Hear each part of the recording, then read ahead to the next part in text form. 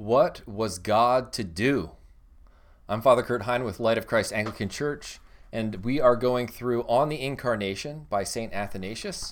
This last week, we read through the first chapter, the Divine Dilemma regarding life and death, and we discussed that on Wednesday with some questions that I posted. You can check out the video before this one.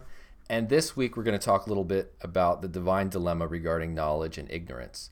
So today, we're going to do a review of last week, and I'm going to ask some questions to help you with the reading of this next week, the Divine Dilemma regarding knowledge and ignorance. And so that question, what was God to do, is a question that we see multiple times in this next chapter as Athanasius explores the dilemma that God has been placed in. What is he to do now that humans have sinned? That now that humans, whom he made in his image to live forever, have become corrupted and are perishing. What is God to do? What is a good God to do? Now that the creatures that he created to know him are now ignorant of him because of their sin and worshiping idols. What is a good God going to do with that? And these are the two divine dilemmas. So let's review last week the divine dilemma regarding life and death, and then we'll ask some questions here for next week. So in review, we asked about the divine dilemma regarding life and death. The first question is, Athanasius describes three non-Christian understandings of creation. Can you describe these? He talks about the Epicureans. They believe that the universe came into being spontaneously without any sort of providence of God. Sound familiar? The Plato, whom Athanasius says believes that God made everything from pre-existing matter. Athanasius says this doesn't make any sense because this means that God would be weak. God would not be a creator. He would just be like a carpenter. He would just be forming something that already was. He would not actually be the creator of it. And then the Epicurean idea, he says this is completely nonsensical because you look at the world and you see that it's differentiated into all of these different forms that work together, and that implies obviously providence, some sort of design. And then he talks about the Marcionites or the Gnostics, those that believe that the Old Testament God was some sort of evil God that made matter, and that the New Testament God is the good spiritual God who came and who's love. And he says that is untrue as well. And then he points to what Scripture teaches, which is that God, the all-powerful, almighty God, created all things from nothing, simply by his word. This is how God created, from nothing, by his word. Why did God create? Was he lonely? No. God created because he is good. He is good. And because of his goodness, he wanted to share in that goodness with others. And so his goodness pours forth, as it were, by a free decision of himself, into the creation of this world from nothing by his word. How are humans different than other animals? Well, unlike other animals, they share in the power of the eternal word, the second person of the Trinity. Humans share in that power of the eternal word. We are made in the image of God. We're made in the image of the Word, who is in the image of the Father. So what is evil? And how did evil begin? Well, Athanasius tells us that evil is non-being. Evil is not a thing. It's the absence of the good. It's a privation. And evil came into the world when humans who were given free will turned away from God's purposes. And in doing that, we lost our special grace that we had with God because of the word that we participated in, and returned to our natural state. We became like animals again, subject to death and corrupted. So this is the origin story of evil. Evil is not something that God created. It's something that's a result of the free wills of created beings.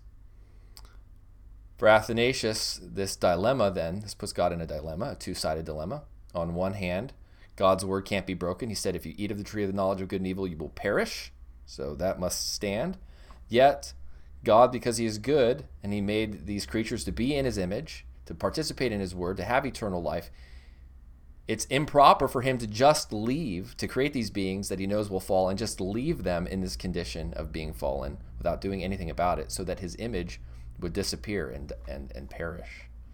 He could not, because of his goodness, abandon his creation.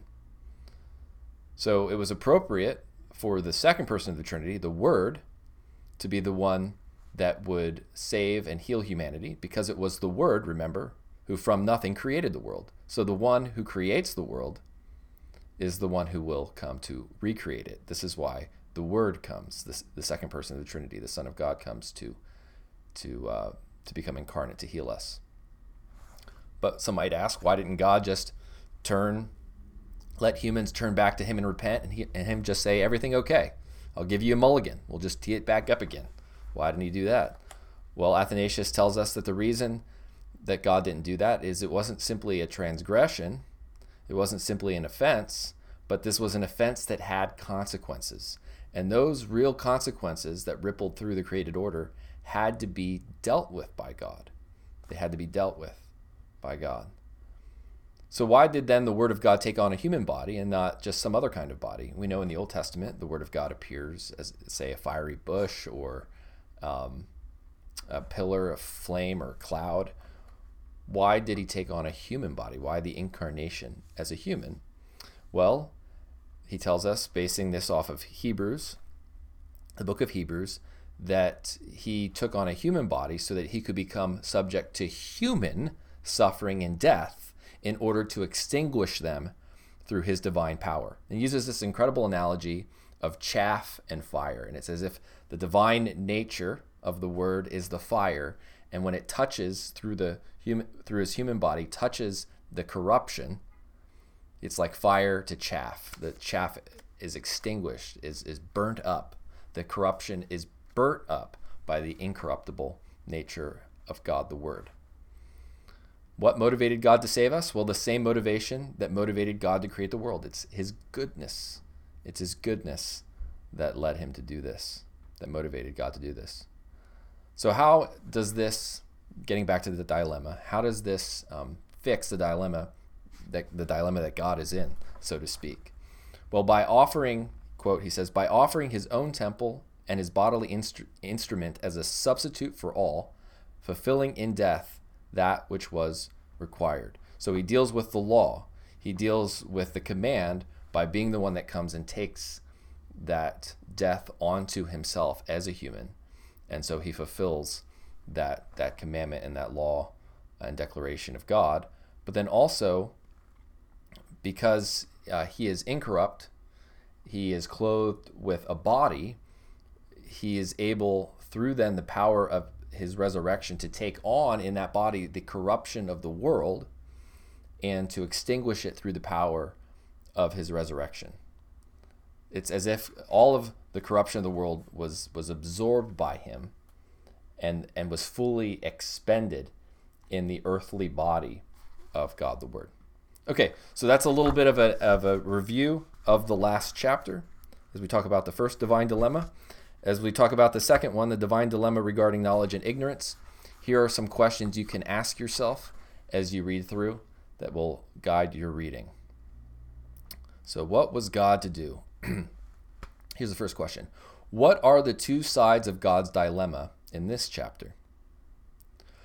What are two ways that God made for us to know him that ultimately failed? Why didn't God just create us and then let us be ignorant of him?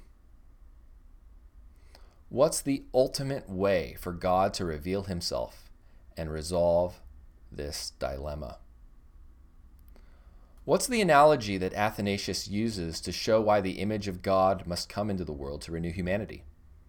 Please explain. How does Jesus show that he's better than the false gods? Hint, there are 4 ways that correspond to 4 different idols and false gods. Did the Word of God cease upholding the world and cease being omnipotent and omnipresent upon becoming incarnate? All right, those are some questions for you to answer. I look forward to the discussion this next Wednesday. God bless.